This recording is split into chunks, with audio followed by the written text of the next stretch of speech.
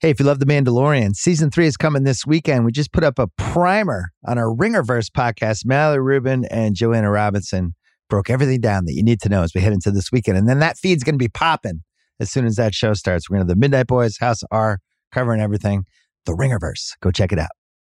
This episode is brought to you by Michelob Ultra, the official beer partner of the NBA. I love the NBA. When game day comes around, win or lose, this is the beer you want. Michelob Ultra. My go-to right now because I'm a light beer guy. Sorry, hate to break it to you.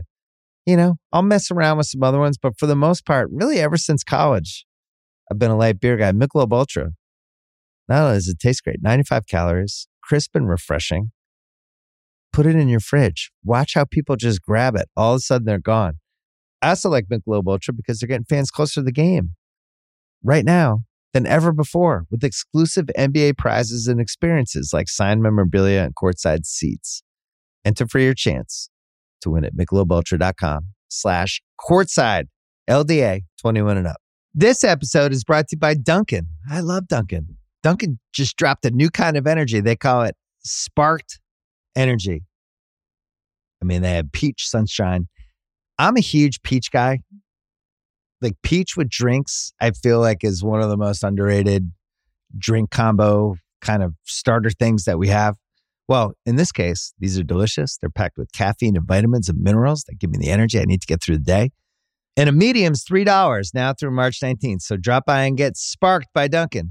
Sparked energy drinks are fruit flavored, contain 0% fruit juice. Beverages contain caffeine from caffeine and guarana. Participation may vary. Limited time offer. Terms apply. We're also brought to you by the Ringer Podcast Network. I put up a new Rewatchables on Monday night. Me, Sean Fennessy, and Chris Ryan. We did Catch Me If You Can with Leo DiCaprio and Tom Hanks, directed by Steven Spielberg. This was a really fun podcast, and we had one of the best debates we've ever had that I won't spoil on this pod, but it involved Hanks and Cruise. And Sean and I went at it, and Chris was more like an MMA referee. Every once in a while, would come in and pull us apart. You can check that out. You can also check out the Prestige TV podcast this week, where not only we're breaking down Last of Us and Poker Face, but we have a Hall of Fame Succession episode coming, I think, late Wednesday night. We did an episode from season 1, me and Sean and Chris. We actually taped Catch Me If We Can. Sean and I, we cleaned up the cuts and bruises from that podcast. Then we went right into the Succession one. So that is coming as well. If you love Succession, I would highly recommend checking that out. We have a bunch of good pop culture podcasts going, actually. I mentioned the Ringerverse at the top cover and The Mandalorian. Sean and Amanda and Wesley Morris, our old teammate, they did their alternative Oscars on The Big Picture. And then The Town with Matt Bellany has been covering all the Oscar storylines as they pop up, as they keep going. But as we get into March, it's gonna heat up even more. I also think the Chris Rock Netflix special, I think, is going to be a way bigger deal than people realize. That's all I'm going to say. We have that. We have UFC this weekend. College basketball's heating up. All of a sudden, a really fun time to have this podcast again. I always go in the morning after football ends. I even took the Tuesday and Thursday pods off last week. The terrible All-Star game happened. You feel like there's a little bit of a rut. It's pouring rain in LA. Then all of a sudden we start heading to March and the skies start opening up. The NBA starts heating up again. The Oscars are coming. Good movies, good TV. Everything's coming back. Basketball playoffs, hockey playoffs. I watched a regular season hockey game last night from start to finish. Oilers, Bruins. I was watching basketball and that at the same time. We got the Masters coming. We have the Wimbledon and the French Open. This is a great time of year. A lot of good UFC stuff coming up.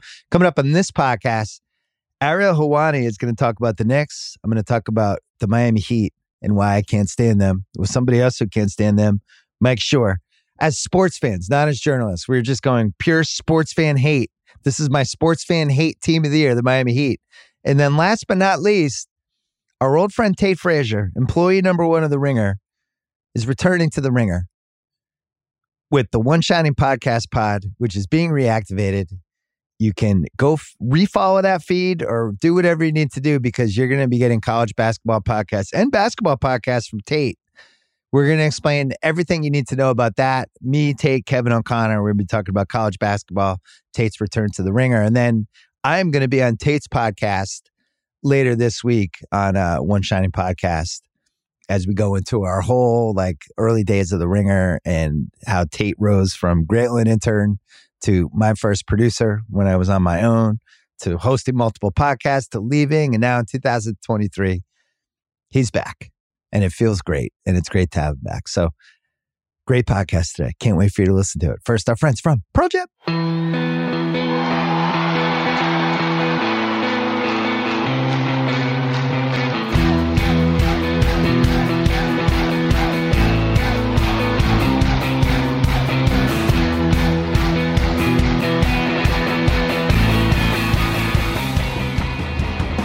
All right, what a week for Ariel Helwani, who is on this podcast today and Thursday. We're saving all of our John Jones UFC stuff for Thursday's pod. But since I had you, we were taping that part today. And then I was like, I got it. We got to talk Knicks. So we're going to do a little quick Knicks segment here. I watched John Schumann does this NBA Power Poll column that I really like on Mondays. And he had the Knicks ranked 7th on Monday morning in the league. Wow. And then they went and they spanked my Celtics. And I don't, the Josh Hart thing, Tibbs said it after the game. He's like, we have a bunch of ball busters. We have some, we have a bunch of gamers now, and you can kind of feel it. It's a little swagger to this team now. You starting to get ideas? What's going on with you? Oh my God. I was texting my good friend Aaron Cohn, who I think you know as well. He's a huge Knicks fan, after the game last night. And we were like, is 4th place possible? Is this an actual thing? Can we get home court in the first round? I was just hoping for, a 10 seed going into the season. And at one point in December, I think they were 10-13. Let me tell you something. I'm 40 years old, Bill. So you're 2 back in the loss column from the Cavs. Yeah. So I would say 4th place is possible. I know, but you never know. It's the Knicks. They get us excited and then they break our hearts. I have not bought a jersey in a very long time. There's a moment last night, Monday night, where I'm like, do I need a Josh Hart jersey? Is this my guy now? And he's got the 3. He's got the Starks number. He plays with tenacity. I love the relationship that he has with Jalen Brunson. He's just a freaking grinder. He fills up a bunch of holes. I still get a little bit annoyed with Julius Randle towards the end of games. I feel like he does a little too much ISO. He does these hero shots. The 3-pointers kill me. But if we have a healthy Mitch Robinson, if we've got Jalen playing as he's playing, if we've got Josh Hart, who should be starting in my opinion, and who cares really, as long as he ends the game. He finishes. Yeah, he's a finisher for you. Doesn't matter. Julius doing his thing, RJ doing his thing, Emmanuel quickly doing his thing. What's RJ's thing again? Does RJ have a thing? Listen, I wasn't don't aware. Be a hater. Don't be a hater, all right? Has he figured out his thing yet? He's Ron Harper, all right? He's our Ron Harper, okay? So that's all right. It's been reinvented as a Canadian defensive stopper. Perfect, all right? Perfect. They're playing well. And by the way, can I get something from all the Tibbs haters out there? Year 1 playoffs, year 2 you stumble, year 3 he flames out. How's he doing now? Apologies. 36-27. You've won 6 straight. I'm with you. I think they could definitely catch the Cavaliers. Worst case scenario, you're not falling below 5. And if I don't it's want to be in that tournament. But if it's Cavs Knicks, round 1, could you imagine the Mitchell coming back? The Cavs have some size. That's kind of a weird matchup, but I do feel like you have more, a little more moxie. Now. That Cavs team has had trouble finishing games. Really talented, but have kind of underachieved if you think of what their record should be, whereas the Knicks have probably overachieved a tiny bit. Although you blew a lot of crunch time games earlier in the year. Now it seems like you fixed that. Well, it's a whole different team now. Like I said, we were 10-13 at one point in December. Yeah. Tibbs shortened the rotation, started to finally play the young guys, giving them an opportunity, which he wasn't doing. The Josh Hart trade really changed. I think people saw that trade and saw what the Knicks did or didn't do at the deadline and thought it was a bit of a disappointment. I loved it. They don't watch basketball if they didn't. Josh Hart and Vanderbilt were the 2 guys sitting there at the trade deadline for 10 contenders. I loved it. Given who he is and given his relationship with Jalen Brunson, it was just an amazing, amazing acquisition. Well, did you see that video when Jalen Brunson found out and baggage claim and freaked out? And I was like, I forgot these guys. It never registered with me, but that was really smart. It was amazing. So yes, I'm very high on them. I will say earlier in the year, I was very down. I was still, look, there's a part of me that is still wondering, man, if we had Jalen Brunson and all these dudes and Donovan Mitchell, where would we be? Right? Because I don't think anyone really thought Jalen would turn out. This worked out better because now, here's the other thing. You're in Embiid pole position if that Philly thing goes nuts this spring, which is like the big secret thing that everybody's been talking about. Kind of, it's like the underground story right now is what's going on with Harden. Why is everybody in the league seem to think he's going to end up in Houston this summer? And if he does end up in Houston this summer, this is all like hearsay, rumor mill, like gossip stuff. But a lot of times when it's like there's this much smoke, I get suspicious. Like the best example ever was LeBron going to the Lakers a year before he went to the Lakers. Where Yes. I even talked about it in my podcast. I was like, this is done. He's going to the Lakers. People thought I was crazy. There was a ton of smoke, and there's a ton of smoke with this Harden Houston stuff. And the Knicks are in pole position for Embiid if that happens. Now, whether you'd want him, whether you'd want to pay 7 first-rounders and RJ Barrett and Obi Toppin and, you know, whatever else you'd have to give up, I don't know. For a guy who knows with the Knicks injury legacy with big guys. On the other hand, I like that you kept all your assets and you have some flexibility versus like, I don't know, is Mitchell winning you the title? Probably not. Well, and does Brunson flourish like this without Mitchell? Probably not. First of all, Brunson's got a chip on his shoulder right now the size of New York State because he should have been in the All-Star game. Who cares? He didn't need to be there. It was a sham of a game anyway. Can I play a rational Knicks fan for you for just 1 second? I don't want Joel Embiid. I've got Mitchell Robinson, all right? That's our guy, all right? I don't need Joel Embiid. I've got our guy. Have to be in the trade. Mitchell Robinson, I know. the Sixers. I love Mitchell Robinson. I just wish he could stay healthy. He killed the Celtics last night. I mean, he was the best big man in the game. He's great. He's great. I'm not afraid of the Celtics. Bring on the Celtics. I am not afraid of anyone in the East. I'm afraid of the Knicks. Yes. Yes. This is twice in a row where they've kind of handed it to the Celtics, and each time it's like, oh, we were off, or this happened, or that happened, and I'm at the point where I'm like, I would just like to see us now beat this team once. Yeah. Now I'm officially like, they're on my radar a little bit now. By the way, is it possible that we're better on the road than we are at home? I don't know. It's a crazy thought. You're starting to get the home crowds. The Knicks home crowd, the crowds are starting to show up in a real way again. And that's been, I mean, we've talked about this before and other times you came on. The big loss of not having a competent Knicks franchise for literally 2 decades, other than 1 or 2 seasons, is just losing the crowd. 100%. Think like there's like 4 great crowds left. The Knicks have one of them. And there's like a Brunson thing going on with the crowd now that's pretty special. And then Josh Hart is like fucking central casting for the MSG crowd. It's like everything they would want from a swing guy. He's like irrational confidence, 6'4", going in, getting rebounds. He just has that kind of look to him. Oh, I love everything about him. Even the 3 like speaks to us, right? The number 3 speaks to us. That's John Starks, who played very much like that. Can I tell you, my favorite part of that game on Monday night wasn't necessarily a player or two, was when Jason Tatum got ejected, and he was just like rubbing it in, like, Josh get out of here. No, he's throwing barbecue sauce on it. I loved it. Not afraid, gets in everyone's grill, hits big shots, is willing to do everything. And yeah, you're right. MSG is always going to be full. They're always going to get great crowds. But it's always going to be like tourists, people who don't care, who are coming through, you know, like someone who's just from Paris and wants to see a Knicks game. Like, I want to see the true blue Knicks fans back in there, defense, all that stuff. And we're getting it. And I remember talking to you after the season that we had 2020, 2021, and we were wondering, was that just an anomaly? And last season, it seemed like it was an anomaly. And now it seems like it wasn't. And now they're even better because they have Brunson and Harden, all these guys. And Tibbs has clearly proven that he can get the young guys to play. Grimes has been great. McBride has had his moments. Toppin I still like. I know he's in the rumors. Quickly has been like, they're just a nice, deep 9-player Toppin's team. A solid guy coming in for 6 minutes a half. Yeah, I look at the team and pretty much every single guy you have is somebody I would at least trust to be competent in a playoff series. Yeah, and Derrick Rose doesn't even play anymore. Right. You got 9. I like Hartenstein. Like I watched him at Clipper games. And I think they figured out how to use them a tiny bit better. But in the first part of the season, they didn't really seem to understand what they had, but now they do. But I look at, the big question for me as I really like stare at the Knicks from 25,000 feet is the Randall piece. Because when I'm rooting against the Knicks, whether if I bet against them or the Celtics are playing them, I want their offense to slow down in the last 4 minutes. And I want Randall to have the ball with like 10 seconds left in the shot clock and everyone's standing and him like doing Randall stuff. That's what I want.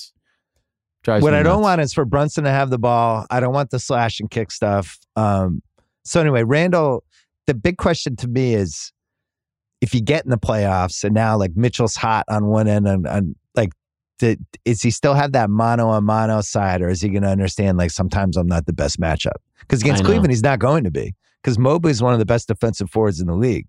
Like they'll welcome that. It's like, oh, you want to be, but the matchup is Brunson in that series because you'd have Mitchell and Garland, and neither of them are good on defense. I trust Brunson explicitly. Like I just feel like he is that guy. He is that leader. He's the guy that we haven't had for 20 years, as we talked about. I still get worried. Like Randall is the classic, like, no, yes type of guy, right? Especially at the end. Even last night, when they're up like 12 or so, he's chucking threes. Like, man, why are you doing this? Why do you feel the need to do this? And that's what he did against the Hawks in the playoffs 2 years ago. And that's what he did towards the end of that season. He gets that weird look on his face. Yes, he just became, I mean, by the way, at least, we thought that, remember last year when he was like telling the fans to like F off? Oh yeah, you thought he seemed like a sunk cost. Done. So it's a nice surprise that he's been able to regain their trust and have this season. But yes, when he gets into the hero ball stuff, it freaking, like last night I was yelling and they're up 13 with 3 minutes to go. My son even asked me like, why are you so mad at that guy? They're winning by 13. I'm like, because he does this all the time and it drives me nuts. Well, it looks like, I think top 5 is pretty secure unless you have an injury, because Brooklyn's going to go backwards. Right. That Miami-Atlanta combo, neither of them I don't think are going to make a run. So the goal for me would be, how do we get the 4 seed? How do we get a game 7 at home? Man. And then the whole part of Mitchell coming back is just crazy. I am more scared of Cleveland than others because I really like Mobley. And I think if I had to bet on anybody in the last 25 games to kind of go up a notch, I guess we have 20 games left, but that young player who might be ready to have a moment, there's been signs with him. He's been dropping breadcrumbs. And if he goes up a level, then that team becomes way scarier. But I don't know, man. You get a game 7 at home against whoever, probably Cleveland. It's going to be a tough spot. Though, look at you. You look like you're going to, like you need a cigarette. You want to get your smoking jacket? I'm giddy. This is all I ever wanted. I just want a relevant team playing relevant basketball, important games at MSG in April and May. That's all I want. That's all every Knicks fan wants. Like, we don't need a championship this year. We just want to be respected, relevant, not the laughing stock, with a future. And we have that right now. And who knows what happens. And you have one other thing. You're now a destination again. I think that's one thing those guys, Wes and Leon, came in, and their main goal was like, how do we turn this place into a city and a franchise where you'd at least want to have the meeting with us? Because they had even lost that in the 2010s, right? Yeah. So now I think they've regained that. Getting Brunson, I think, was a big deal. And then if you're Brunson, that just couldn't have worked out better. You'd be Luka's caddy on Dallas, right? And instead you go to New York. You're like the guy. There are people wearing Brunson jerseys in the stands now. Like, your buddies from Villanova gets to come and join you. And it's just like, you can't ask for a better spot for him.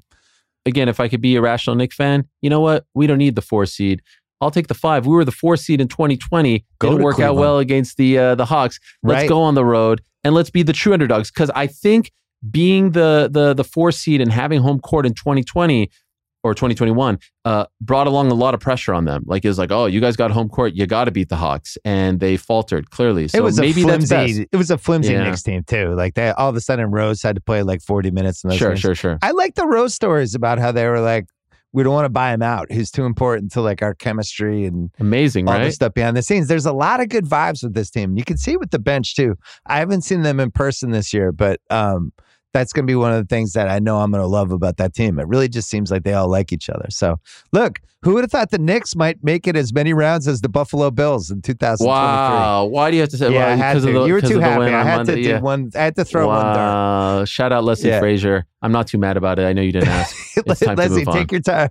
Take your time, Leslie. By the way, great PR spin on that 2027 looks great. Yeah. Thanks for your services. That was a classic wish you the best in your future endeavors tweet from WWE. That's like, okay, cool. You're taking the year off. Right. We'll see you down the line. Thanks, Leslie.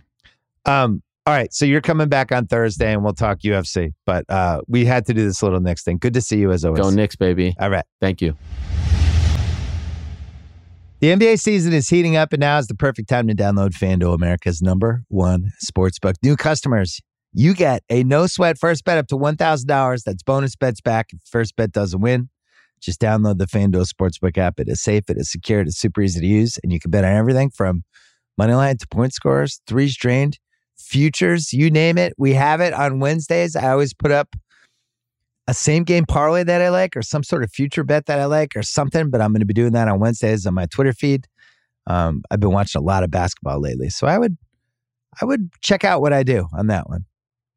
Don't miss the chance not only to check out my bets, but to get your no sweat first bet up to $1,000 in bonus bets when you go to FanDuel.com/BS. That is FanDuel.com/BS to learn more. And if you're in Massachusetts, my favorite state, I don't know why I don't live there. Get ready, because FanDuel is coming soon. Make sure it's like really soon. Like we're talking next 10 days kind of soon. Make sure you check out FanDuel.com/mass, MASS, and take advantage of their great pre-live offers. Make every moment more with FanDuel, an official sports betting partner of the NBA. You must be 21 plus and present in select states. First online real money wager only. $10 deposit required. Refund issued as non-withdrawable bonus bets that expire in 14 days. Restrictions apply. See terms. See the full terms. See all the terms at FanDuel.com/sportsbook. This episode is brought to you by Simply Safe. Spring on the way. Warmer temperatures, more time outside, more time away from your home. Do yourself a favor. Make sure you're doing what you can to protect your place and get a Simply Safe home security system. Comprehensive protection for your whole home. A great way to keep you and your loved ones safe. What if you're going out for Easter for 6 hours? You don't think the burglars are going to figure that out? That y'all packed up your car at like 11:30 on Easter and you drove off somewhere? Yeah, all they need is an hour. I'm not the only one singing Simply Safe's praises. Simply Safe, named Best Home Security System in 2024 by U.S. News & World Report, recognized for the best customer service and home security by Newsweek. Protect your home today. I use Simply Safe and love it. My listeners get a special 20% off any new Simply Safe system when they sign up for Fast Protect monitoring. Just visit simplysafe.com/BS. Don't wait. That is simplysafe.com/BS. All right, my friend Mike Schur is here. You know, in the horror movies, when there's the one guy in the horror movie who keeps pointing out to everybody else that something bad's going to happen and nobody believes him, and he almost starts to seem annoying after a little while, but then it turns out he was right, and somebody's coming out of the basement. You've been that way with the Miami Heat on our Celtics text thread all year. You've been very focused on it. All these dumb garbage losses. The Heat were like 10-12. They were 13-14. Like they were never a threat to anyone but you. And now they're still lingering, and we're going to go into how weird their season has been. We're talking about sports hate right now. We don't actually hate these people, but we sports hate certain teams, the Yankees, the Lakers. I sports hate the Heat. I just want them to go away, and I know they won't. This is the problem with the Heat, is they don't go away. They're the equivalent of the Steelers, I would say, in the NFL, where like the Steelers start out like 3-7. You're like, this is the year that they fall apart. And at the end of the year, somehow they're like, 9-8. And they still don't have a losing season. And they're in the mix going into the last weekend, and they might make the playoffs. And and if they do, they're dangerous. Nobody wants to play them in the playoffs. That's the Miami Heat. I've been yelling and screaming about this. This is invasion of the body snatchers. And I have been saying the whole year, like, don't let these guys linger. And one of the problems has been, these teams that play them, they rest all their guys. They're like, we don't care. They're a middling team. So like the Nuggets rest Jokic, and the Bucks rest Giannis. And then the Heat squeak out these 2-3 point wins. And you look up and suddenly I said this in our thread the other night, we are careening toward a 2-7 first round matchup, Celtics Heat. And I am going to be terrified, because there is no question that the Heat will zombie come back, and like the game 3, it'll be 1-1, and game 3 in Miami, the Heat will be up 93-91 with 2.5 minutes left in the fourth quarter, and we will be watching our entire season go down the drain. That is my fear.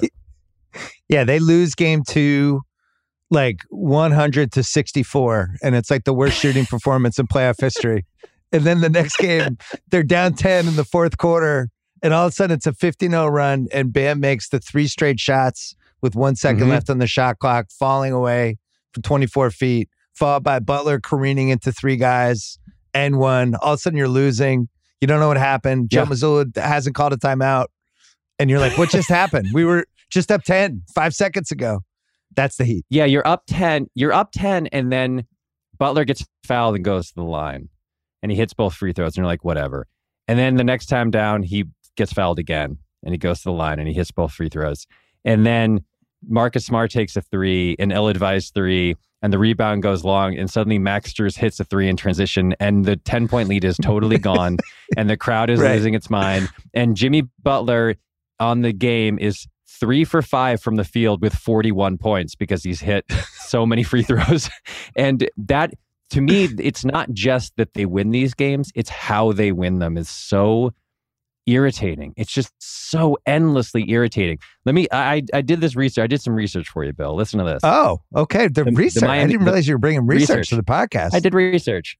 Miami Heat this year are 29th in field goal percentage. They're last in the league in points. They're last, obviously, in field goals made. They are 28th in 3-point percentage. They're 26th in rebounds and 23rd in assists. You look at those numbers on paper and you're like, well, that's a lottery team. That's the Orlando Magic. You left out their negative point differential. They have been minus 0.5 point differential. Yes. However, what are they good at, you ask? They are tied for second in free throw percentage. They are third in steals. They are 5th in the fewest turnovers. They win games by turning the ball over off of other teams, not turning the ball over themselves and hitting free throws. That is the most annoying way that you can be a playoff team in the NBA by far. I did some research as well. And there's even some worse stats than what you just listed. First of all, they're 33-29 and they're 22-37 against the spread with 3 pushes. So if that doesn't they have 11 more wins than covers, which is like basically impossible. Their expected win-loss is 30-32. 43 of their 62 games so far this year have been close in the last 5 minutes. And they're 24-19 in those games. And then they have all these great stats on NBA.com, and you can look at the per 100 numbers just in the last 5 minutes. And the Heat, as you mentioned, bad offense. They're 27th in offensive rating, 4th in defensive rating for the entire game. You get to the last 5 minutes, all of a sudden they have a 110 offensive rating and a 100 defensive rating per 100 possessions. God damn it. Suddenly turn into the 2004 Pistons out of nowhere. They had an 11-game streak that just earlier this month of just every game they played was close for 11 straight games. Think how long that is. That's like 3 straight weeks of just them. Every game comes down the wire. And if you go back and you look at all the recaps, it's like Heat rally again. Heat come back again. It's like they're fucking Michael Myers. I hate their guts. It is 100% Michael Myers. It is every game in the last minute. Let me, if I may, can I make a public service announcement to the NBA teams that are listening to this? Here's a public service announcement.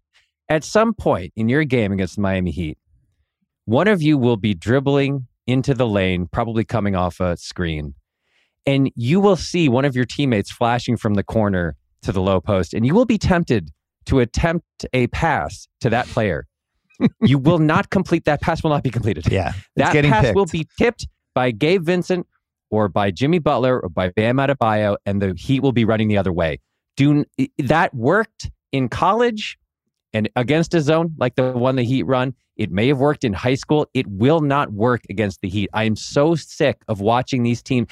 So few NBA teams play the degree of zone defense that the Heat do, that I think sometimes it takes teams a full quarter to remember that they're in a zone.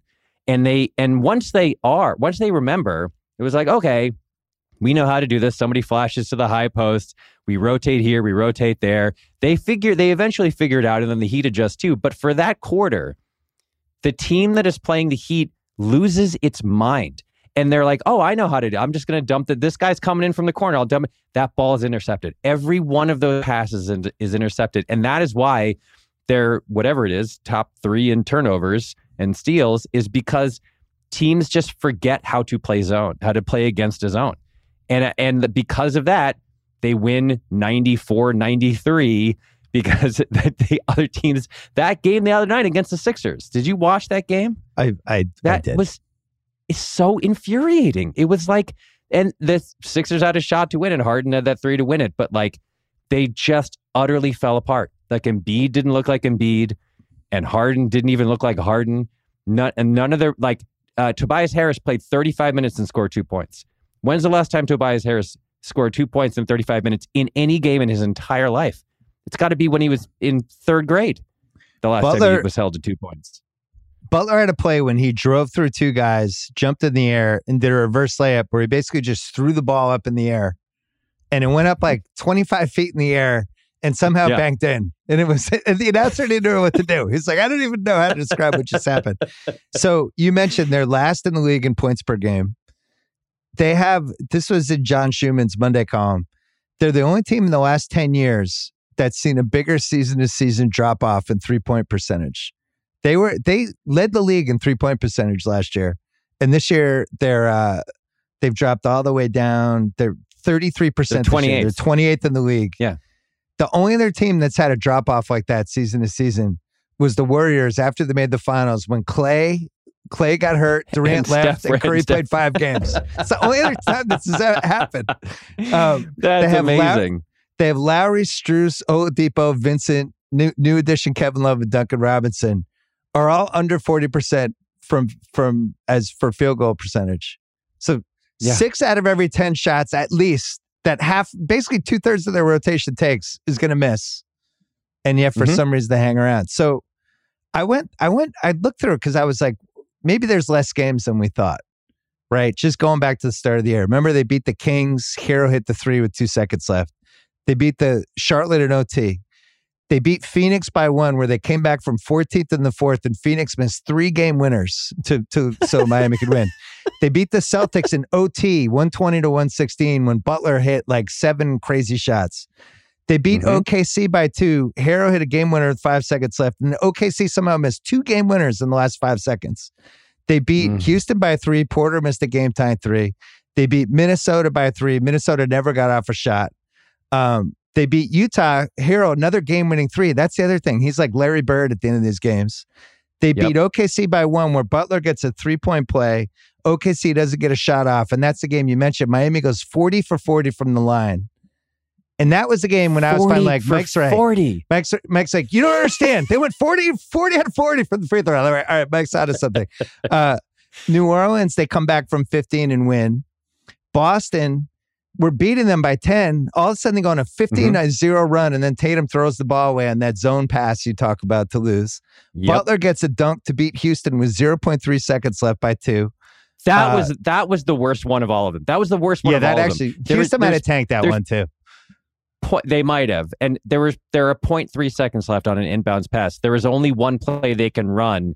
That play is a lob. And the idea that you don't just put in your 5 tallest guys and guard against the lob is insane, because no other shot is possible. And they just let Butler come around a double screen. Especially him. Up and, you know it's going to him. Yes, it's him or bam, that's it. So that to me was I could not believe they should have lost to Houston. They should be losing so many of these games to so many terrible teams, and they're eking them out. And then you look up and they're the 7th seed. It's 2 more. They beat the Magic in OT. Paolo missed a game-winning drive in regulation. Now, if you watch him last night, he was a stone-cold killer.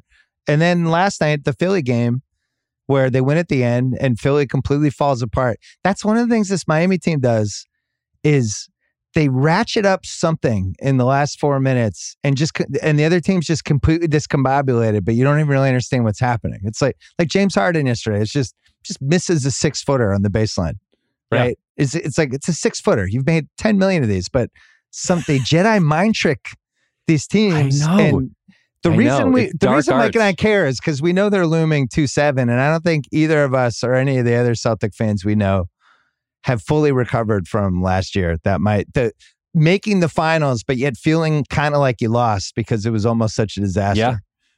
Feeling like he got away with something because Jimmy front ironed that 3. And there is a dream scenario that is in front of us. The dream scenario is the Celtics get through whatever malaise this is, and the Bucks cool off because they won 14 in a row. And the Celtics end up with the 1 seed, and the Bucks are the 2 seed, and then it's 2-7 Milwaukee, Miami. And Miami Jedi mind tricks the Bucks and knocks them out because the Bucks are the best team in the East, I would say, at least right now they are. They're the best team. There's a weird chance that Miami knocks off the Bucks, that like they do to Giannis what they did to Embiid last night and just kind of strangle him, just drag him down into the muck and the sludge that they play in and slog out a 6-game or 7-game victory. But I really think Lebitard the other day asked me who are the 5 scariest teams in the East to the Celtics. I had the Heat at 1. I had the Bucks at 2 and the Heat at 1. All right, because that's crazy. It's not. I'm telling you, man. Don't bail on me now. I'm telling you, they in the playoffs are the scare. Like you know what the Bucks are. The Bucks are excellence, relentless excellence. Drew Holiday and Giannis and Brook Lopez, and you know that all the threes that are coming at you, and they have all those other guys, Connaughton and all those guys who can shoot. But you know what they are. You can match up with them. They don't have what the Heat has, which is the dark arts. And I'm telling you, I do not want Miami in the playoffs. I think they're the scariest team, not because they're the best team. They're the worst offensive team in the conference. But to me, they're the scariest team to see in the playoffs. They're like, who's that lady in Game of Thrones? The witchcraft Cersei? lady? No, the red witch. Lady in red, whatever, the red witch, whatever that lady was. Yeah. I still have Milwaukee 1. And to me, it's Knicks Heat tied for 2. We talked about the Knicks in the last segment. Something about the Knicks just have like an incredible amount of confidence against the Celtics. I don't really understand it. We've seen it now multiple times. The matchup's a little weird. They got small guards. They're just kind of unorthodox. Tibbs is doing a whole bunch of weird stuff on defense. And the Celtics just don't look comfortable against them. Yeah, you never know what 5 guys you're playing. Like last night or the other day against the Celtics, it was quickly just like had like 19 points, and it was like the game before that he didn't play. And he is. There's something about, you and I have also talked about the Clippers and how the Clippers match up against the Celtics, where it's just hundreds of wings just flying in one after another. Just it's a little different now after the trade deadline, but like they just had so many guys who were just rangy scorers, and it was like you never knew. It was like a 8-headed like a Medusa. You just never knew where it was coming from. The Knicks feel that way to me too. I had the Knicks as one of the 5 toughest matchups for the Celtics, and Lebitard laughed at me, but I was like, no, they're scary to me. They're weird, sneaky, good team with a lot of guys who just seem like they know what they're doing. And Amin Elhassan was saying the other night, like Josh Hart makes them a little better in terms of it, like the acumen, the defensive acumen. Like that was an upgrade for them. Like Brunson is a legit guy, can score at any time kind of a guy. Like they're way scarier now than they were at the beginning. There's like a chip on the shoulder with that team too. You know what's really annoying about this Miami thing? We should be rid of them. They should be gone. Because I was looking back at all their moves. There's this website where you can look at every team's transactions, basically like for their entire franchise history, which is pretty alarming if you're a Sacramento Kings fan. But since they made the bubble finals, here are all their moves. They paid Myers Leonard 2 for $20. That worked out about as badly as it can go. Avery Bradley 1 for $6. He was done. They traded Kelly Olynyk, who's kind of turned into a semi-asset, I think. Bradley and a 2022 pick swap for Victor Oladipo, who's either been hurt or can't make a shot ever since they got him. They gave Duncan Robinson 5 for $90. One of the top 5 worst contracts in the league now. Amazing. 2021 summer, they signed Dedmon, Strus, Vincent, Markieff Morris. They traded Dragic and Precious for Kyle Lowry and paid Kyle Lowry 3 years, $85 million, which is a top 10 worst contract. They paid PJ Tucker for a year, but let him leave. They paid Caleb Barton 3 for $20.5. They paid Oladipo 2 for $18.5. Now they just took a chance on Kevin Love, Cody Zeller. This is not like ringmaster Pat Riley, pulling all the strings and, he did it again. It's like, this is incompetence for 3 years, and they're still good. These are bad moves. Yeah, they're bad moves. And when you're paying Kyle Lowry 28 and you're paying Duncan Robinson 25, again, you're a lottery team. That's what's so infuriating is like it should be like, oh God, this was a total disaster. They're 8 games under 500. They're clinging to it's sad. It's like, oh man, it'd be sad if they didn't make the playoffs. Game out of the I'd feel bad for Jimmy Butler. They should be at that stage. Yeah, and Jimmy Butler's he's forcing his way out. Yeah. Bam is talking about wanting to go play with De'Aaron Fox and Monk because he wants to be part of a winning franchise. Yeah, that's again, it's like they on paper they are a lottery team, and yet they're not only not a lottery team, they're going to be in the 6-7 spot for the rest of the season, and they're going to be very scary. Well, our one hope is if they win their division, I don't think they can go lower than 6. I think so. If they can hold off the Hawks, they only have one game. Right. One game up on the Hawks, who just hired a new coach and have been a mess all year. But if the Hawks can somehow pass Miami, we don't have to worry about this team. I hope we reverse jinx them with this entire segment. Before you go though, we have to talk a little Red Sox and a little Bloom. Great. Who you just think you think it can't get worse since the Mookie trade. And then there's this story about this guy who fell to the 4th round, a potential ace pitcher, but he was in Navy, so they're kind of stashing him. If he wasn't going to Navy, he would have been a 1st round pick. It's just kind of lingering over there. I got to admit, I hadn't really thought about him. And then the Phillies swipe him. He's a Rule 5 guy. They swipe him. And then it becomes, whoa, the Phillies think they might have gotten an ace. And it's like, wait, this guy's going to pitch? Yeah, he's getting out of the Navy pretty soon. It's like, what? We could have kept him on our 40-man roster. Have you seen the 40-man roster? And it's just, ever since the 2018 World Series, our owner's getting booed. All of our good players are gone except Rafael Devers. Nobody feels bad for us. People get mad when we complain. And it's just the worst place to be. Nobody wants to hear us bitch. The team's going to suck. The over-under is 77. In Vegas, the 2 of the most expensive players of the team, we have no idea if we're going to see them even in the first half of the year, maybe all year. Have you ever looked forward to a Red Sox season less since like the early 80s? I don't think I have. I mean, even in the dark years in the mid-teens here, you had like Mookie came up, and it was like, well, we know we have that to look forward to. We had Bogarts. I blame myself for this.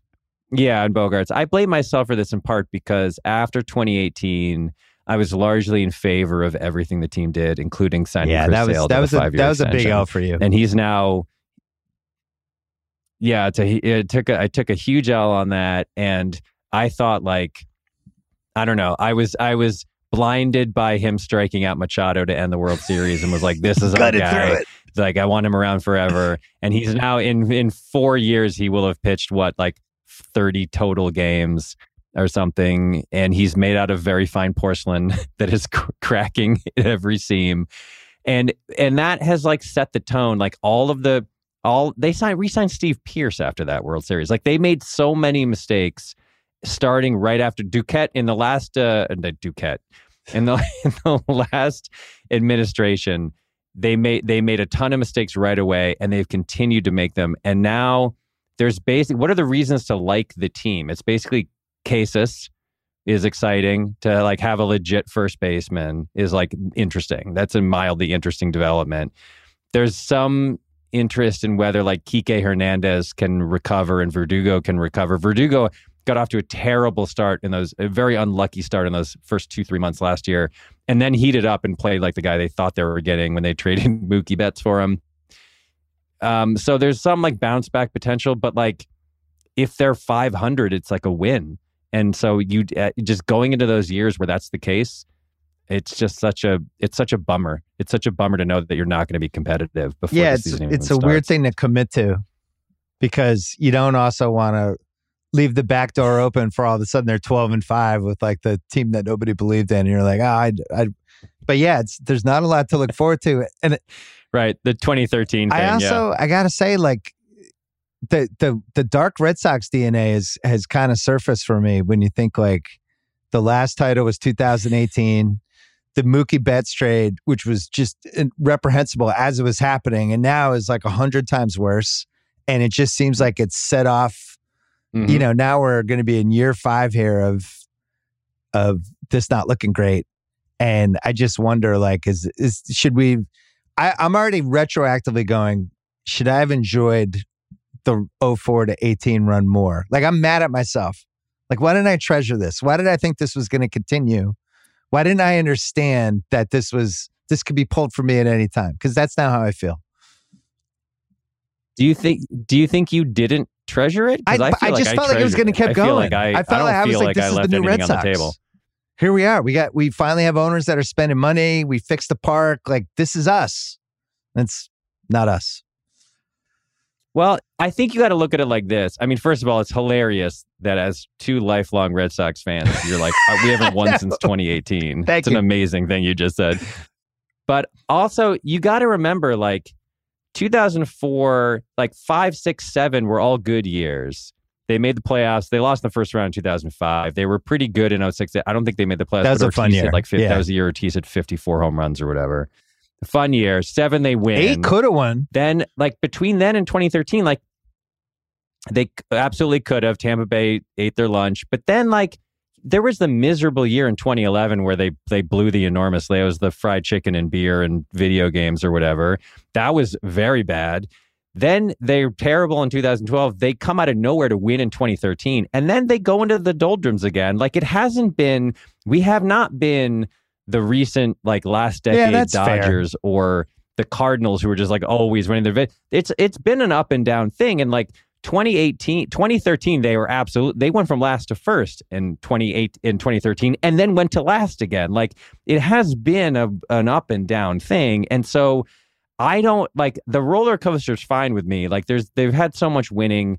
It's hard to complain about it. What I'm worried about is I always felt in those years that there was a stewardship that made sense to me. Like, I understood what they were doing. I understood the moves they were making, and I got why they were doing what they're doing. Starting with Mookie getting traded and continuing through a bunch of the signings and and then the Xander thing, this has led me to a very shaky feeling that we haven't had in a long time, which is, I don't know if they have a plan. Like, and they keep saying they do. They say they believe in Bloom, and they say that they have this strategy or whatever. And maybe they do, but like, it's the first time in this crazy run of success where it has genuinely felt to me like, oh no, they might not have a grip on this. And that's what's unsettling to me. I can take the losing. Those seasons between World Series wins, those seasons where they sucked, were fine. They rolled off my back.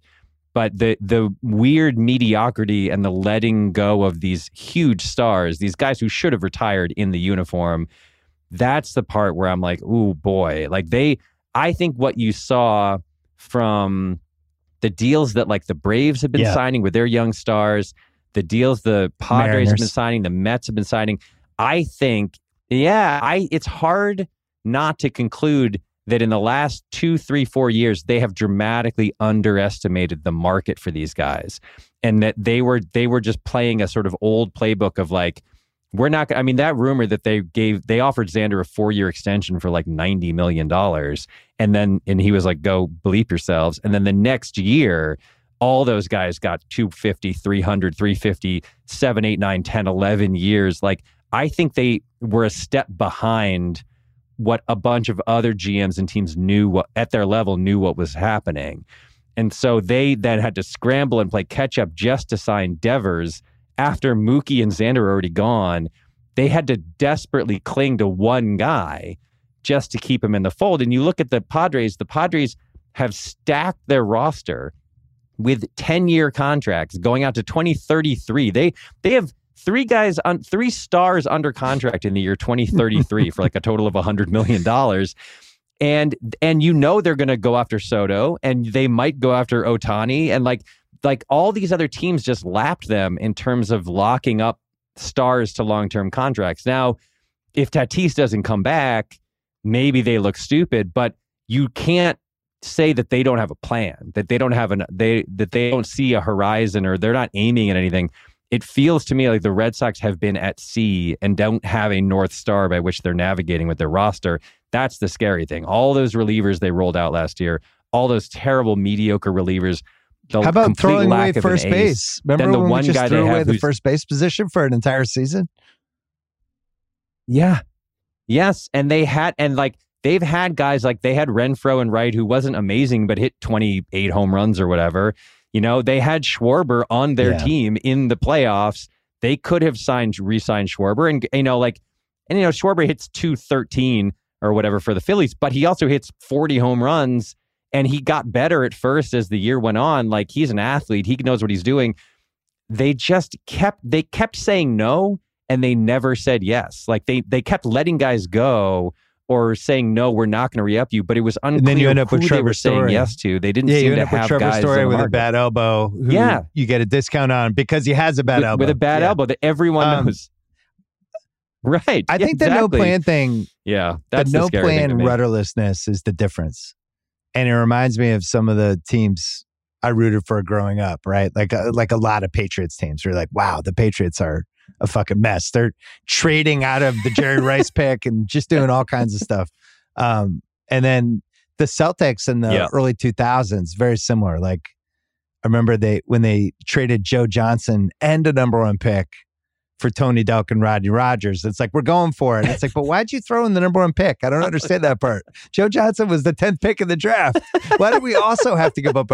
So it's just where you're just watching from afar going, am I smarter than the guys running my favorite team? You never want to feel like you're smarter than the people who actually get paid to do this. Like Henshaw says, the guy who runs the Red Sox Stats Twitter account, which we all think is like a great Twitter account.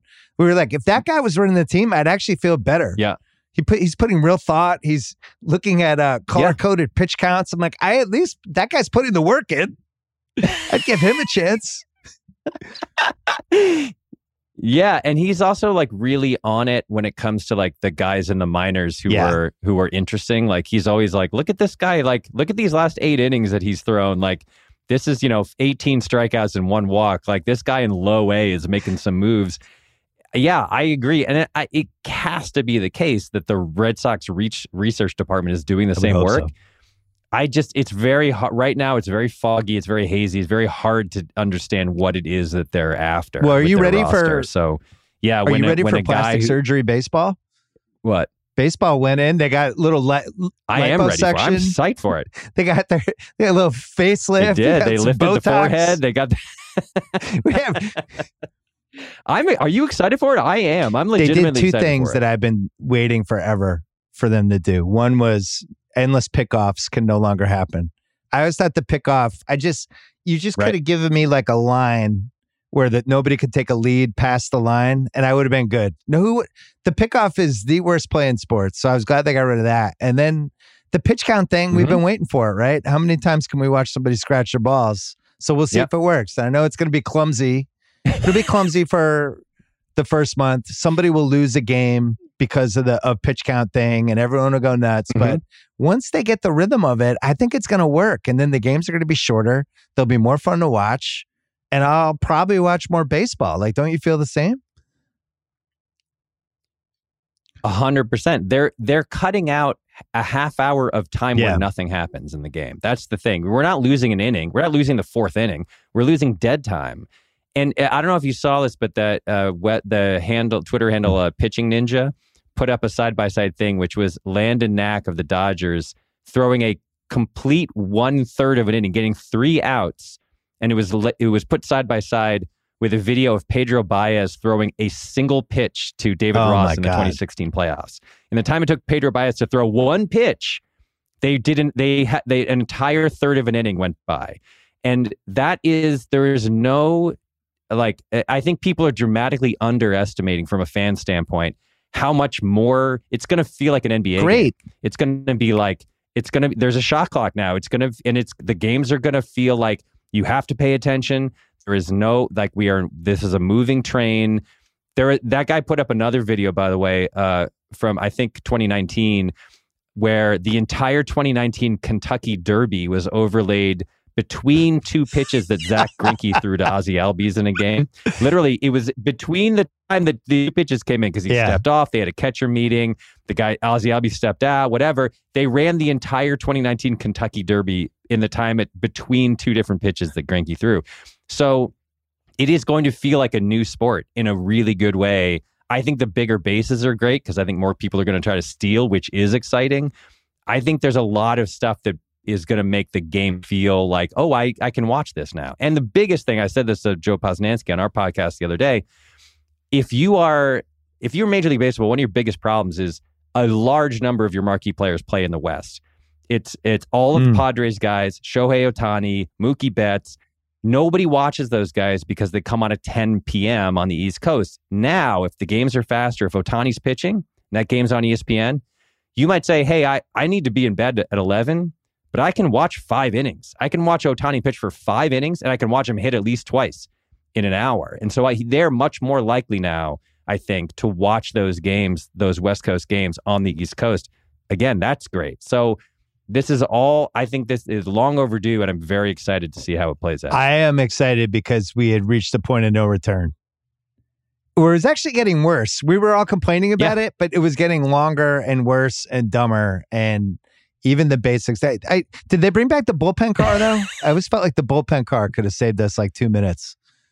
Remember when we were kids, the Red Sox had that awesome helmet car? That was like the highlight of every game when the helmet car came out. It's the best. Yeah, it was the best. But they do have a clock on there's a clock on the change itself, the pitching change itself. So those guys run in now. They're all like Turk Wendell.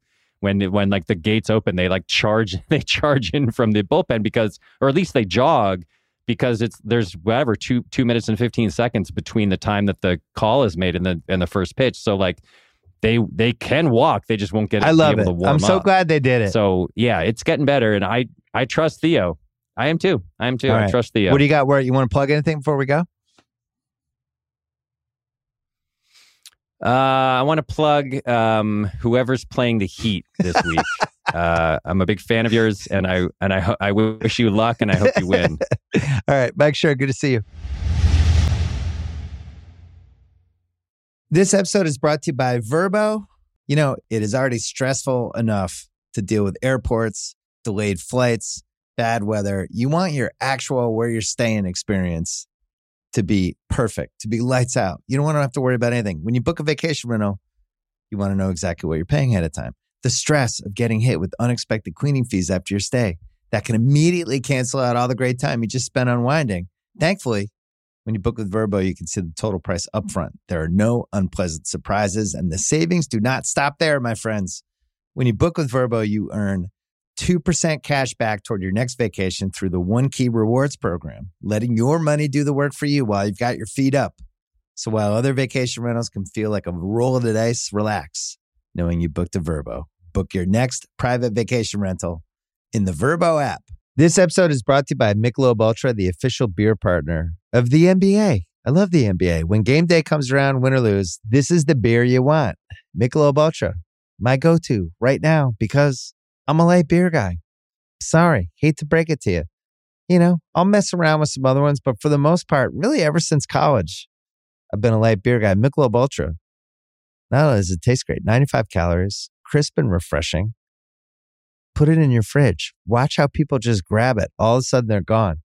I also like Michelob Ultra because they're getting fans closer to the game right now than ever before with exclusive NBA prizes and experiences like signed memorabilia and courtside seats.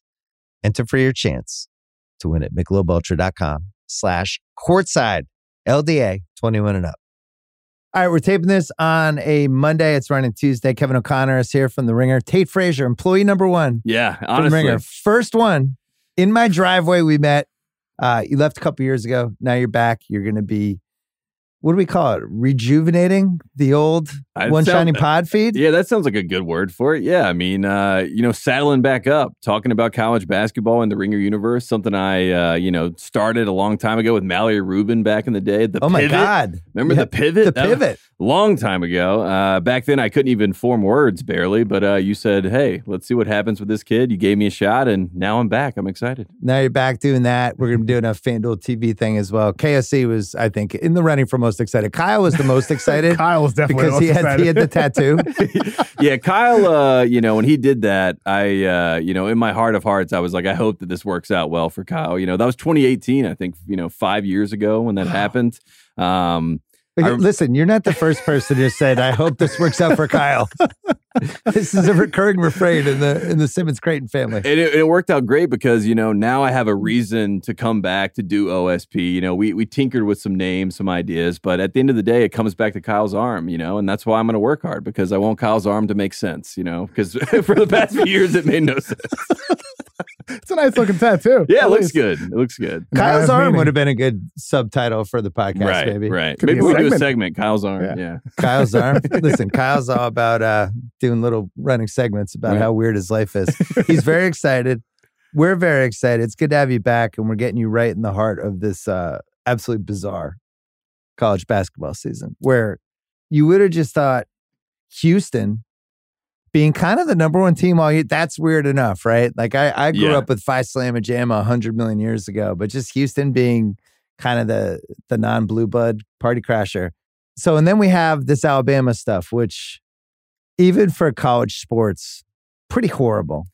Yeah, as someone that has covered college sports for quite some time, the NIL came in, right? And then everyone said, look, our conscience, it's clean. We don't have to worry about all the bad stuff. Things are getting better in college basketball. And every single year, it seems like we try to kick the can. We say things are getting better. It's not as bad as it was, guys. You can feel better about watching it. But then there's always a story that comes out. And, unfortunately, Alabama is the second story this year of something that is so heinous. New Mexico State. Not a top team, but that was a whole nother bag of worms that we didn't want to dive into. So college basketball consistently, no matter who is in charge, no matter who's playing, it just seems like there's some sort of story that we have to talk about that's not fun. You know what I mean? So that's the bad part about college basketball, but I call it the bag part, the BAG part. So it's a lot of bag involved, and that's what we deal with. It's amazing how much this has been botched by Alabama. Oh, man. I thought their athletic director, he went on College Game Day podcast. I feel like he handled it the best, talking like 20, 30 minutes to open their show about a lot of the details that haven't been leaked, that aren't on social media, about, the text messages that Brandon Miller received prior to the one that did leak about, bringing a gun. It's just all of it has been totally mismanaged, from the coaching, the Alabama, to the pat down before their last game. I mean... The pat down was rough because it was like, how can this be handled worse? And then you have the walk on. And the walk-on got blamed. I mean, they were like, it's the walk-on's fault. He's the one that did this. He was an independent operator. That's what they said. So he's the one that's taking the fall for it. I think the crazy part to me, and, KOC and I were texting about this, is that Nate Oates is obviously got a great PR team prior to the past couple of months. People were talking about how great of a coach he was. People were looking at his buyout. Should he go to Texas? Should he go here? Should North Carolina? You should have hired, Nate Oates. These are the things that were being discussed. And I think what we learned in this situation is that Nate Oates is nothing more than Mark Gottfried 2.0. He is just the Godfather. He just happens to have a better PR team, and he might be a better basketball coach, but he still is wading in those same waters. And as an Alabama, if you're an Alabama fan and you watch this team, you can't help but like the talent. But then there's just that murkiness that's in the background. And now we're dealing with statements and, timelines and things like that. And I just want to talk about basketball. So that's the unfortunate part about Alabama. And all he wants to do is draw up plays. That's what he said about he didn't know they did the pat down thing in the intros. He's like, I'm drawing up plays at the time. Right. There's too much of a sideshow at this point now. Too many distractions. I don't like it. You would have thought when Coach K left that we'd finally be safe. Now that the arch villain of all time has gone. I'm just doing this for Tate. This is amazing. Just trying to get the impression out of him. I know Tate and I are going to watch, what's it called? Chasing Greatness? Chasing Greatness, LeBron James, Coach K, a 30-minute sit-down interview, head-to-head, eye-to-eye, talking about how much they love each other. We're going to watch this while we're getting fire hosed. How can we torture ourselves as we watch that? I can't think of a worse way to spend a half hour. I just know I'll be screaming, "This is my nightmare," as it turns to the second commercial break. Yeah. I did find myself liking him one or two times during the Redeem Team doc. And then instantly hating myself because he had that one speech. He was dropping a couple F-bombs. He seemed like relatively human for the most part. Right. And I was kind of getting roped in. And I was like, is this how it happens? These guys get sucked into his world? The funniest thing to me with Kay is that, obviously, 04, Larry Brown, they forced those guys, the young guys, to play with them. Larry Brown's like, I don't want any of these guys on the team. They all come. They're arguing about playing time. And then Coach K comes in and Coach K says, you know what? I'm bringing in Kobe. So if you're LeBron at that point, I would assume that you're probably a little upset about that you're bringing in the actual alpha dog to come into this team. But the way that history has been rewritten with these guys and with LeBron and with K, they act like, oh yeah, LeBron loved that. LeBron loved that idea. And I think at the time that probably wasn't the case. No, I think they brought him in as like, A you gonna play mercenary. ball or not? Because we have Kobe here. Yeah. So LeBron, are you in this time or what's going on? Exactly. Yeah, Brandon Miller is the third ranked guy in your draft guide, KOC. And he had 41 points after all of this happened and was magnificent. And it was a very strange sports experience to watch that because the stuff he was doing for a freshman in college was really advanced. You compared him to Paul George in your draft guide. This draft did not need more drama, intrigue. Like this was already like the biggest draft we were going to have. I don't know, at least in how many years? At least in the last 10. Definitely since I've known you. Sure. I mean, the Zion one was pretty big as well. A lot of hype around him, but nobody since, around Victor Wembanyama. And Scoot Henderson, also a high-level player as well. And then Miller seems like if that's the third pick in the draft, that's somebody who could potentially be the number one scorer on a contender. Yeah, right. And the way Brandon Miller has grown this year as a talent, I mean, like I interviewed him in December. It was the game Alabama-Houston that Houston lost at home. Alabama won on the road, and Miller was not good that game. He was like 1 for 9. He hit some clutch free throws down the stretch of the game. But I interviewed him the day before that, and we talked a lot about some of his flaws on the court. We talked about his at-rim finishing. He was shooting like 32% inside the arc at that point of the season. He's at like 72% at the rim and since mid-December. Jesus. And it's the improvement with his hesitation dribbles, lowering his shoulder, using his offhand, these tough off-balance finishes against contact. He improved on his biggest weakness at doing exactly the things that we talked about at the time. And he's like, I'm going to get better. He's like, I'm not worried about it. I'm lean. I'm so skinny right now. I'm going to get stronger. I need to improve at these micro skills. And it's like, oh my God, it's happened. So would you have called him a sure thing?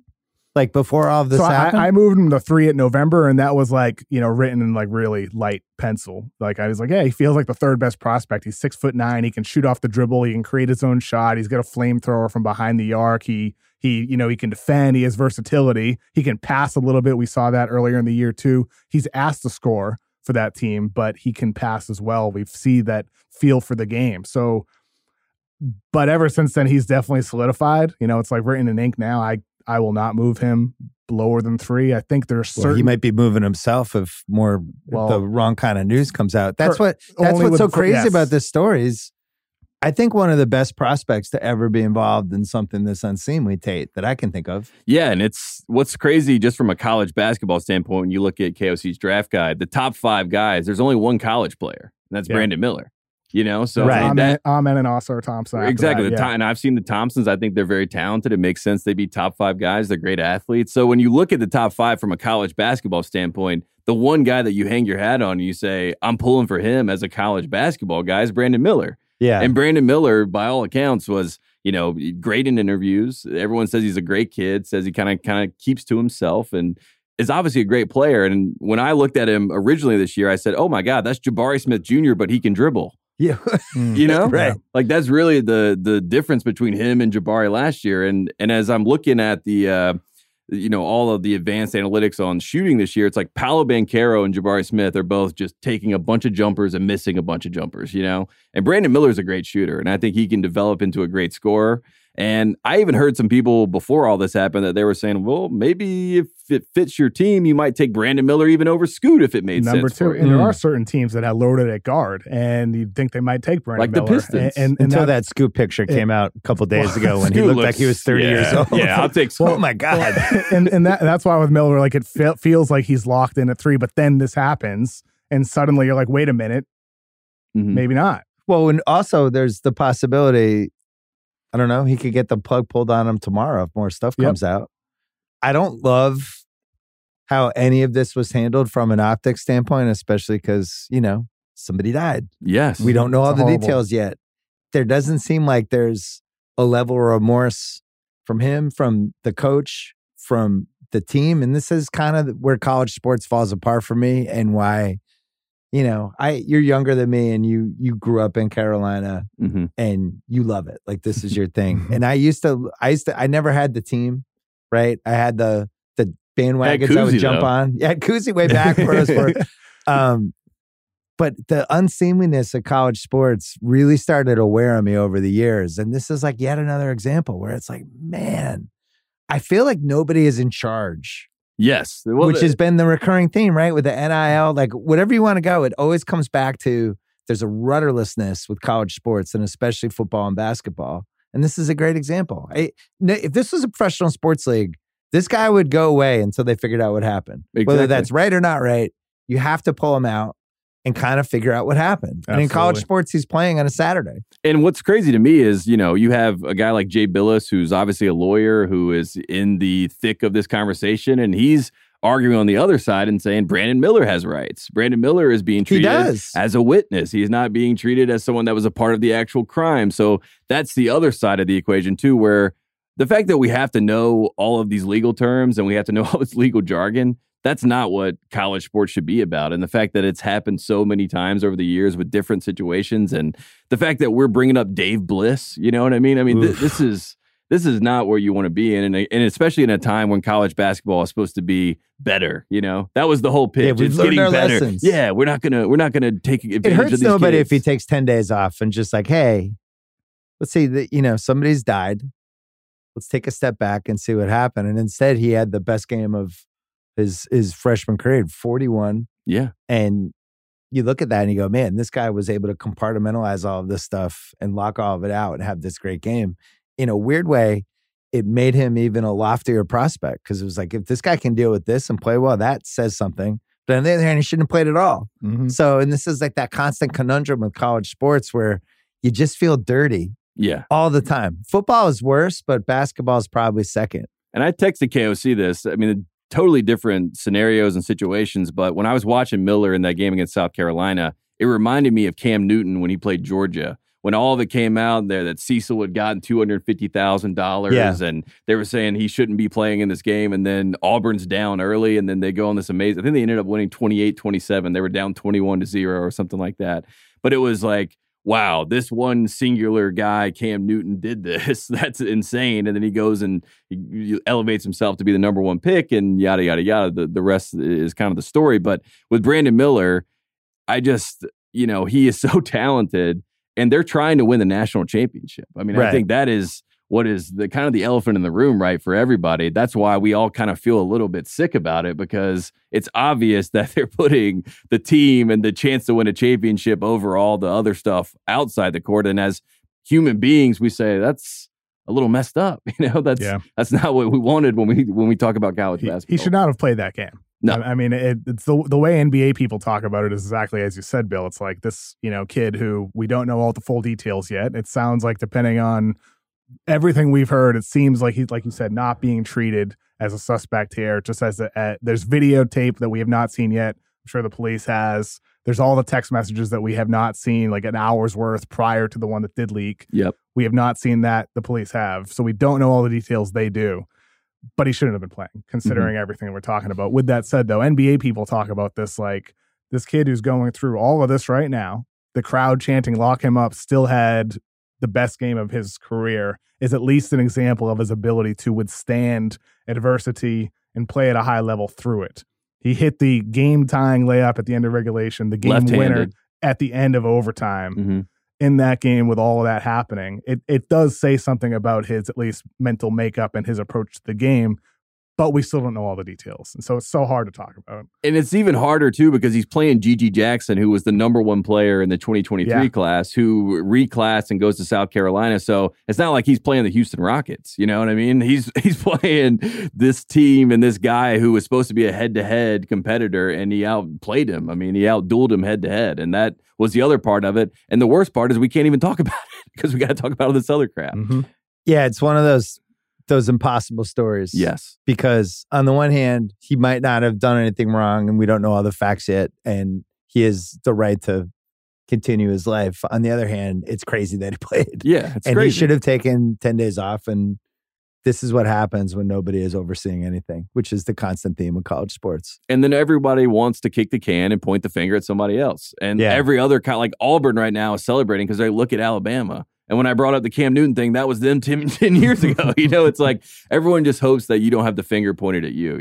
That's what college sports is. You just try to kick the can. Patino's like, hey, I'm on hold if you guys want me to come in. If you need the 5-day notes. I'm ready. One thing about Miller, just as a prospect, in the ESPN Top 100 last year, he was 9th, right? And the top 2 players were Lively and Whitehead, both of who went to Duke.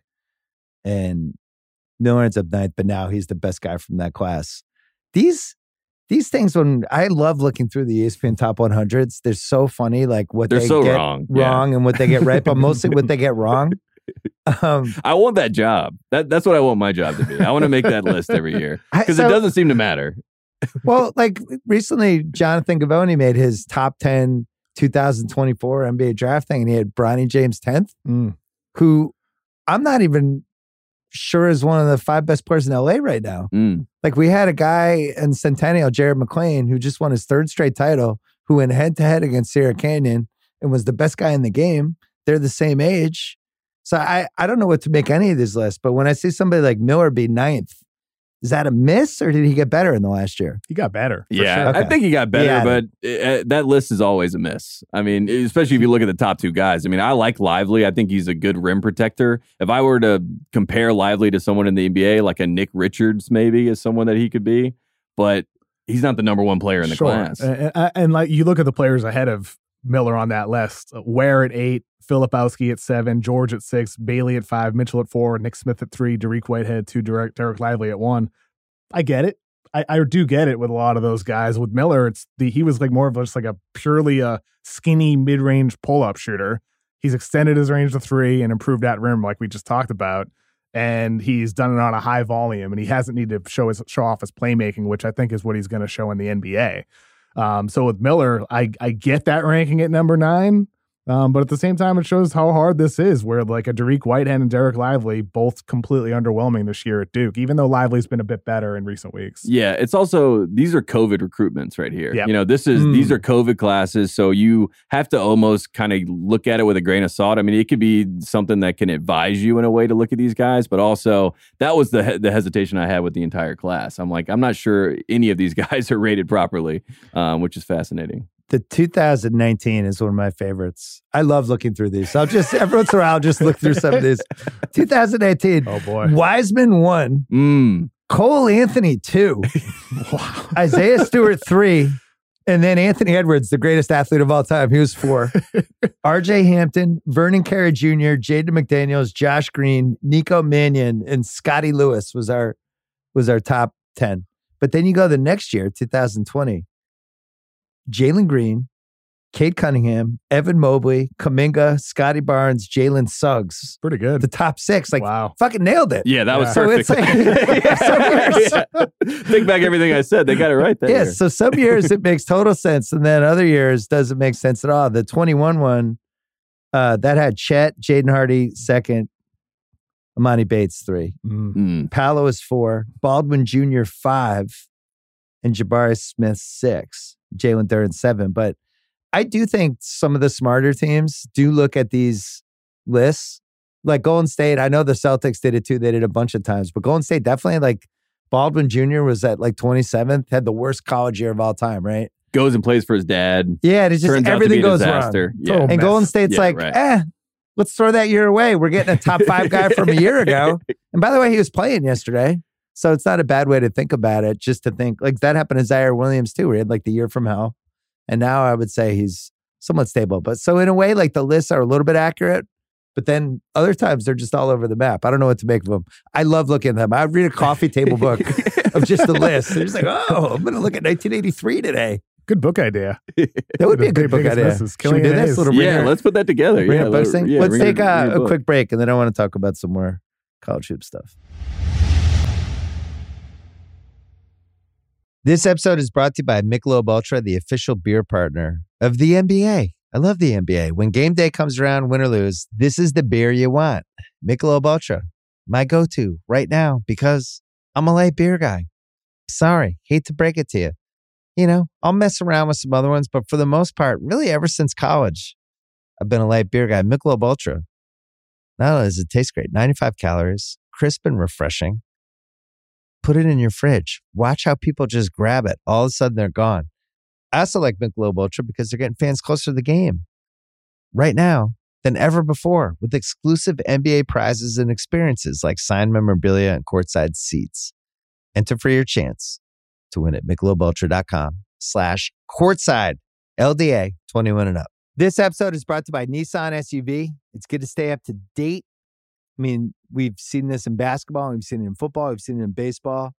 Once the stats started taking off in the 2000s, everybody had to figure that out. Then I remember in basketball, first it was three-pointers, then it was defensive stats. You just got to keep moving, you got to keep evolving, you got to keep going. Now it's pace and threes. What's it going to be next, big guys? That's why the 2024 Nissan Rogue has Google built right into its 12.3-inch touchscreen infotainment system. With Google Maps, Assistant, and more, you can stay up to date on everything that's ahead without even needing to connect your phone. Find your next adventure with the Nissan SUV. Learn more about the Rogue, Pathfinder, and Armada SUVs at nissanusa.com. So on FanDuel right now, the men's basketball champion odds, and again, this is on a Monday, Houston is the favorite at plus 650, which seems really high. And then Kansas, plus 800, Alabama's 9-1, Purdue 10-1, UCLA 10-1. And then it dips down to Arizona 17-1. So it doesn't seem like we have an actual favorite. Mm-hmm. Does that jibe for you? Yeah, the thesis statement of this season is no one is good, or some people would say everybody sucks. I don't know which one you want to. I don't really prescribe to either one of those. I just say that I think that there are four really good teams that are in their own class, and that's Houston, I think, is in their own class. I think Kansas is in their own class. I think Alabama is in their own class, and obviously, that has a different connotation now. And then UCLA is in their own class. So I think those four teams I look at and I say, close my eyes, go to Houston. If those are the four teams in the Final Four, I think we have the four best teams. Not Purdue with what Indiana did the other night to Edey and that drop coverage. It's not. Yeah, I mean that has a factor. It's not really even about Purdue per se. I mean, I like this team. They just have two freshmen in the backcourt. They have a lot of either do something or do nothing. There's a Ethan Morton kid who's a great glue guy, but sometimes he comes in and he's 0 for 3, has 3 turnovers and does nothing for you. They have a few X factors like a Mason Gillis that comes and he hit 9 threes in one game this year. So I can see Purdue being able to flip games, but Edey's going to have a SEC official in the second round and they're going to play Arkansas, an 8 or a 9 seed. And that makes me, stay up at night as a Purdue fan because that is what is worrisome. And they're, again, a young backcourt and 2 freshman guards that are not NBA freshman guards. I mean, that could be a struggle. So can I read you a Bob Ryan tweet? Yeah, sure. Please. I am watching Purdue's 7'4" Zach Edey play quality big man basketball for the 4th or 5th time. And if it's true there is no longer a place in the NBA for him, I am officially disgusted with the hostile takeover of the 3, which is distorted basketball at every level. So I kind of agree. I like watching Zach Edey. So good. I was watching last night, yesterday in the Sunday games, Luke Garza came in for Minnesota and had like a little National drop Player step. of the Year. Yeah. He had a player on the bow put back. I was like, let's go. Centers, Walker Kessler. Centers might come back, KOC. I think with Edey, he deserves to be drafted. I think there's a chance he becomes a valuable NBA player. He is. Once you get to the 25th pick, why not? We know that guy can and play. Also, I think with this draft, if there's so many teams with multiple first-round draft picks, why not take a chance on the 7'4" behemoth who has some skill around the basket, who can be used in matchups where size is valuable against, 2 finals contenders for the next 5 to 10 years, Embiid and Jokic. There might be a moment you need a guy with size. And Giannis, too. It's valuable. And Kessler. My God. Kessler's Did you know good. Walker Kessler was going to be Bill Russell last year as you were watching? Let me tell you, as someone that watched Garrison Brooks and Armando Bacot play in front of Day'Ron Sharpe and Walker Kessler, I was pulling my hair out. I was like, this can't be real. Roy Williams, what are you doing? And then, to watch these two guys play in the NBA, I mean, it just makes me sick to my stomach. Unbelievable. Yeah, he's great. Got great ball skills. Like if we redrafted that, he's one of the top 5 picks from last year. There's no question now. Definitely top 10, right? I think with Kessler, I mean, Kyle Mann and I talked about some on the draft show last week, or no, actually for our live show we did in Utah. Yeah. It's like he's a top high school player. Yep. He's a top college player, wins defensive player of the year. And yet you couldn't have expected him to be this amazing this soon in the NBA. I mean, he's better than for Utah, better than Rudy Gobert ever was offensively because he has ball skill, like you said, Tate. He can handle a little bit, he can pass out of the short roll a bit. Even shot a 3 the other night. Yes. And that's why he transferred from Carolina because Yes. he was like, I want to shoot threes. And they were like, that's not what we want to do here. You botched this? Yeah. I forgot that part. Botched it. Whose fault was Botched that? it. Whose fault was time. that? I think Roy Williams retired after the end of that. Oh, Because come on, Uncle Roy. Yeah, that was not good. But yeah, I think Kessler, like he should watch Brook Lopez tape and just try to emulate that game. And I feel like if he does that, we're talking about How about Brook All-Star. Lopez should watch some Walker Kessler tape. Maybe he'd flip it around. Does I Brook can't believe Lopez, how good he is. does Brook Lopez serve as an example for a guy like even like a Zach Edey? Like here's how you can go from defensive liability to Yeah. highly effective, all defensive team player with Keep size. those arms up. Keep your feet moving. Right. I mean, I don't think Edey has like, the fluidity in small spaces that a Brook Lopez does. Lopez had always had it on offense. He just kind of translated it to defense. But I don't know. I think Brook Lopez, with what he did in his career, going from low post, all-star interior guy to shooting spot up threes, and he's become a 3-and-D guy at 7'1".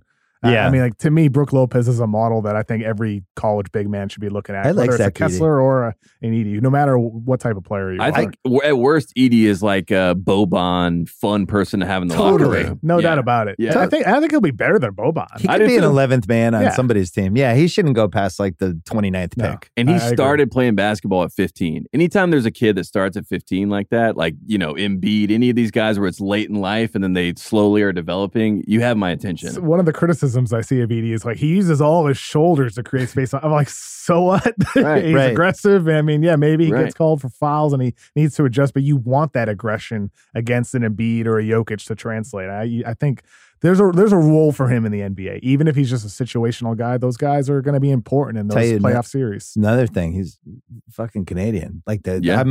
the Canadian Olympic team has been on my radar for a while. I feel like I'm the only one worried about this.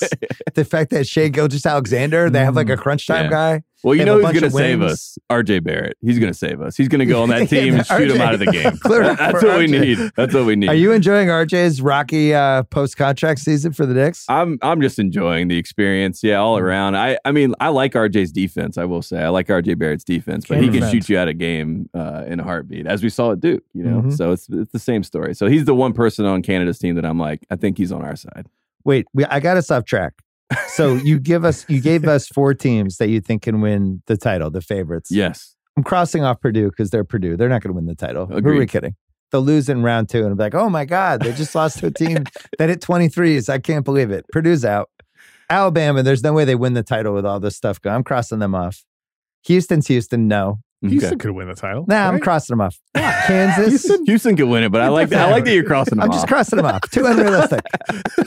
Kansas, now that Kansas has the blue blood realistic, but let's go to like some of the, little tastier, further away teams. We like anybody in that 25 to 1, 30 to 1 that I'm not sure the odds, but I like Marquette.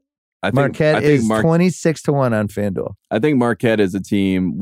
This is the highest they've been ranked in the AP poll since 1978. Al McGuire Wow. days. I actually remember that team. Right. And Al McGuire is one of my favorite coaches. I love Al McGuire. They won the title in 1977 against my North Carolina Tar Heels. Phil Ford had a hurt ankle. Tommy Lagarde was hurt. So there was a lot of excuses in there. But Marquette won the championship. Marquette has the pedigree. I think Shaka Smart's in a perfect situation.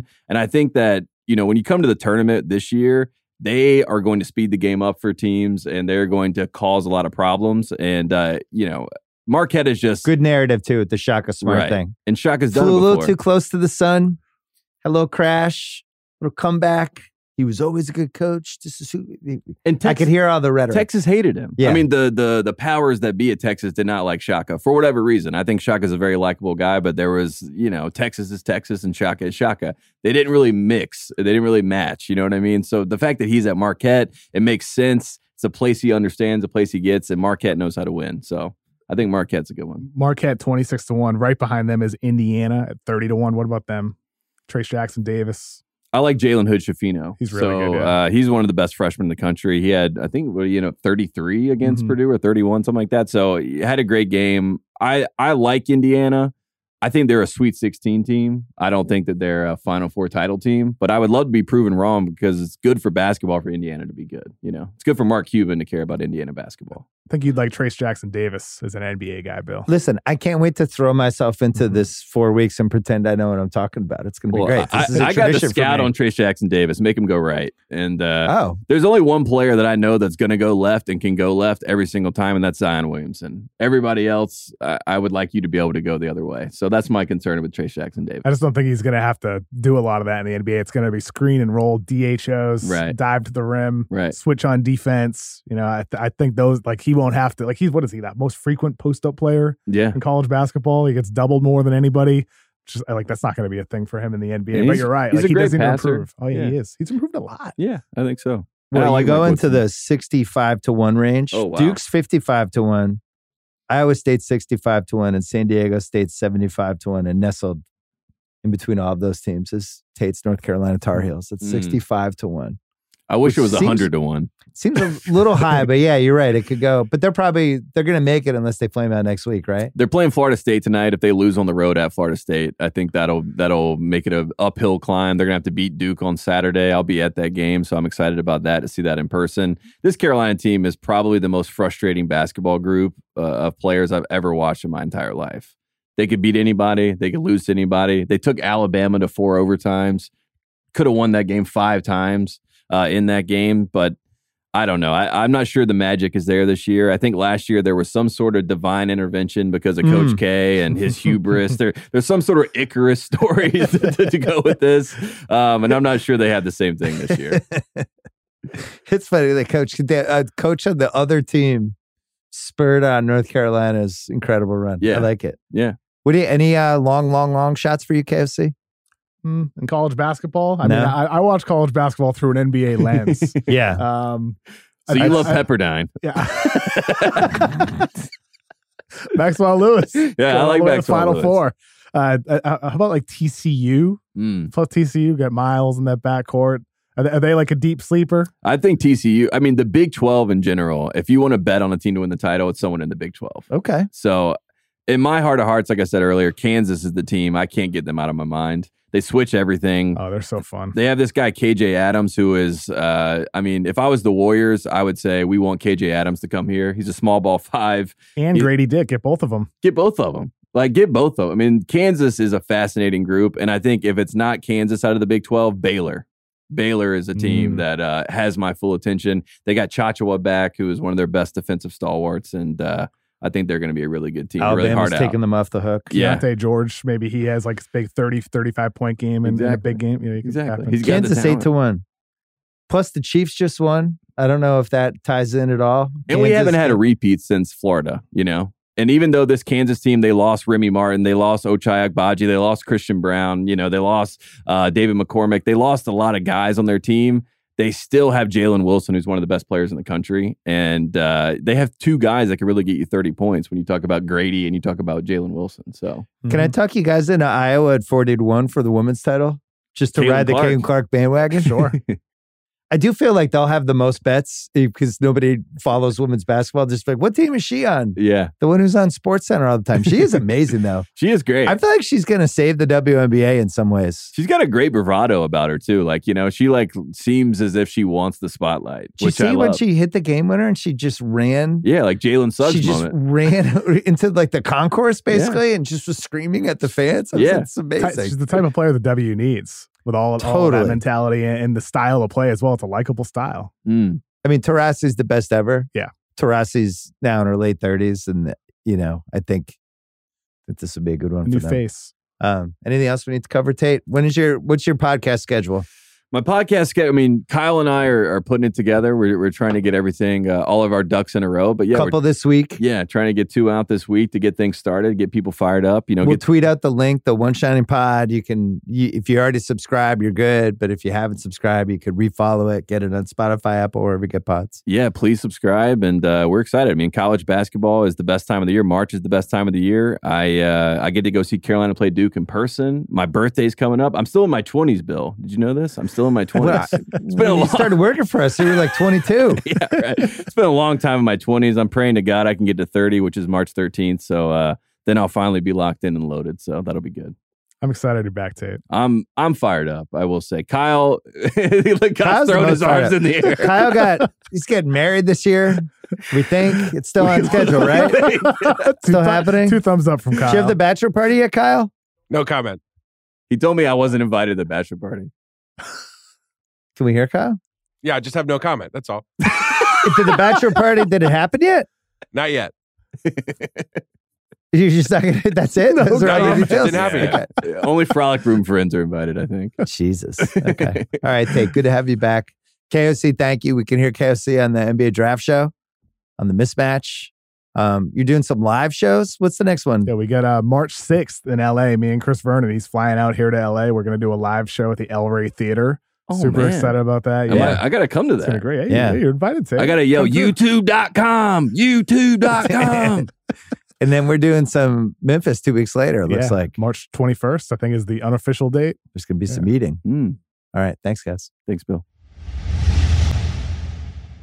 All right. That's it for the podcast. Thanks to Ariel Helwani. Thanks to Mike Schur. Thanks to Tate Frazier and Kevin O'Connor.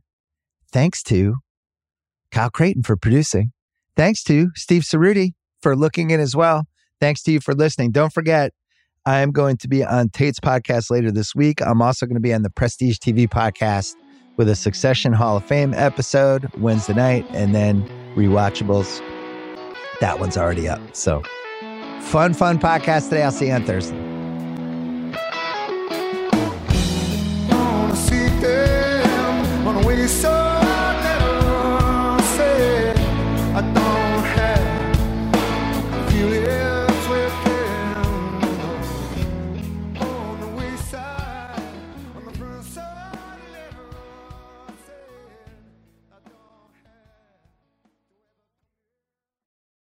This episode is brought to you by Lululemon.